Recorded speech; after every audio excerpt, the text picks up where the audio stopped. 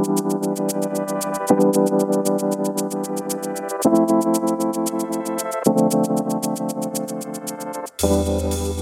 to the Factal Forecast, a look at the week's biggest stories and what they mean from the editors at Factal. I'm Jimmy Levis. Today is January 19th, and in this week's forecast we've got an opposition-initiated referendum in Slovakia, China's Lunar New Year, Bolivia celebrating its plurinational state day, the 12th anniversary of Egypt's revolution, and a look at U.S. President Biden's classified document scandal. You can also read about these stories and more in our weekly newsletter, which you can find a link to in the show notes. Slovakia will be holding a referendum on Saturday. The opposition-initiated vote is seeking to trigger the collapse of the government. Opposition parties delivered a petition with the requisite number of signatures to initiate a referendum in late August. It's seeking constitution changes to allow the parliament to collapse the government while also attempting to trigger the collapse of the current government. Slovak referendums require at least 50% voter turnout, a figure that opinion polls are doubtful will be met this time around. Now, the vote follows a no-confidence vote in Parliament to collapse the majority government toward the end of 2022. That could trigger a process that would see former populist Prime Minister Robert Fico take a central role in Slovak politics once again. Fico could pursue a hardline against support for Ukraine and its refugees in opposition to the pro-Western policies of President Zuzana Chaputova. China will celebrate Lunar New Year on Sunday. It's the country's first major holiday since ending its so-called zero-COVID policy. The coronavirus-related restrictions were loosened in the wake of protests that gripped parts of the country in December, leading to a rapid rise in cases which caused global alarm.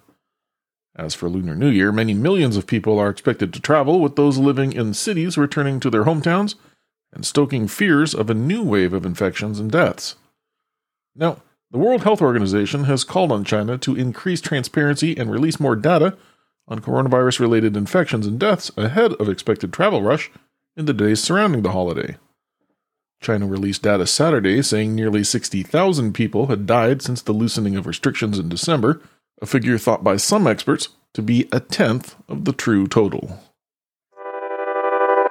Bolivia will celebrate its plurinational state day on Sunday as protests continue in the south of the country. The holiday commemorates the 2009 promulgation of Bolivia's current constitution, which officially recognized the multi-ethnic nature of the country. Bolivian trade unions have called marches nationwide on Sunday to show support for the government amid ongoing protests across the south. Those protests are over the arrest of opposition figure Luis Fernando Camacho. He's accused of participating in the 2019 ouster of former President Evo Morales. The unions described the current protests as an attempt to destabilize the country. Now, the pro-government marches will conclude with a rally in La Paz where President Luis Arce is expected to give a speech on national unity and economic stability. Celebrations will extend into Monday with events also held outside Bolivia. Former President Morales will attend commemoration ceremonies and meetings with leaders of social movements in Argentina after claiming the current Bolivian government did not invite him to take part in national festivities. Finally, opposition sectors have not announced counter-protests for Sunday, but they will hold marches on Wednesday to reject police brutality and to demand the release of those arrested during demonstrations. Next Wednesday will mark the 12th anniversary of the revolution in Egypt. Thousands of protesters took to the streets in 2011 in what they called a day of rage against then-dictatorial President Hosni Mubarak and the poverty, political repression, and corruption prevalent in the country. That day marked the beginning of Egypt's revolution in the region-wide pro-democracy movement known as the Arab Spring. And while the uprising was successful in toppling Mubarak, the repression to the unrest is estimated to have left at least 300 people dead in Egypt. Now, 12 years on from the Arab Spring and under President Abdel Fattah el-Sisi, Egypt now has the country's worst human rights record and is among the world's largest jailer of journalists. Security reinforcement is expected across populated areas of main metropolitan cities Wednesday. That, despite any government sentiment being near impossible to express from within the country. Analysts have expressed doubt that there is space for nationwide pro-democracy protests to take place in 2023.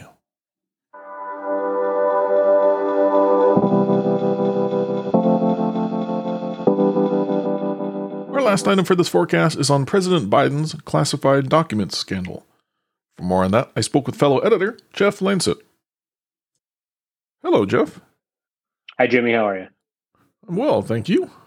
Before we get to the implications and whatnot, could you maybe just give us a brief explanation of what we know about this story so far? Sure. We learned this month that the personal attorneys of President Biden found approximately 20 classified documents in an old office of his think tank as well as in his home garage.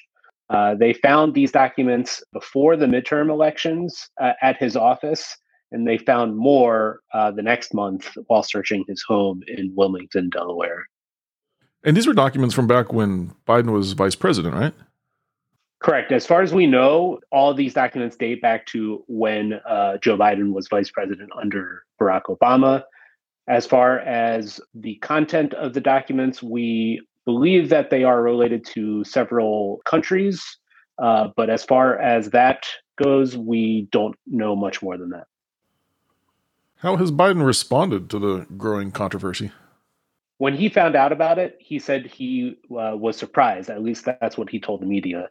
As far as his administration and the press secretary, they have not exactly been transparent about the whole thing, but they have said that they will cooperate with the investigation. They also told the media that they won't necessarily tell us what's in the documents and what happened prior to the documents and how they got into his office and home until the investigation warrants that. Unsurprisingly, a lot of Biden's opposition have had some sharp criticism of the Biden documents, especially considering the heat former President Trump has come under due to his mishandling of classified material. I guess my question is that criticism warranted? How are these two scandals different? Sure. They are similar in the same way that classified documents were found in places that they should not have been. But other than that, there is not a whole lot of similarities. Joe Biden's documents, there was approximately 20 of them found in his home and office. As for President Trump's, there were several hundred, at least 300, and his cooperation has been lacking, to say the very least. He is also being investigated for possibly obstructing the investigation. What are the political consequences from all this? Sure. So this is the first major political scandal for President Biden since the Republicans took control of the House of Representatives. Unsurprisingly, they have already announced that they will be investigating this. The House Judiciary Committee, now led by Representative Jim Jordan from Ohio, has announced an investigation into the scandal and is looking for any information on how this happened. So this could be a years-long process of Republicans looking into President Biden and a scandal of his own making. Well, I guess the big question here is, what do you think folks should be watching for next? Sure. If more documents are found, that obviously is a interesting twist to this story, but also look for any sort of criminal charges or investigations into the transition from the Obama presidency to the Trump presidency. Well, Jeff, that's all the time we have for today, but I know you'll let us know if there are any major developments, and thanks for catching us up to speed. No problem. Take care.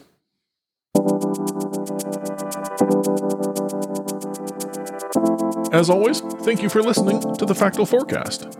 We publish our forward-looking podcast and newsletter each Thursday to help you get a jump start on the week ahead. Please subscribe and review wherever you find your podcasts. We'd love it if you'd consider telling a friend about us. Today's episode was produced with work from Factual editors Alex Moore, David Wiley, Irene Viora, and Agnese Bufano. Our interview featured editor Jeff Lancet, and our music comes courtesy of Andrew Gosby. Until next time, if you have any feedback, suggestions, or events we missed, drop us a note by emailing hello@factual.com.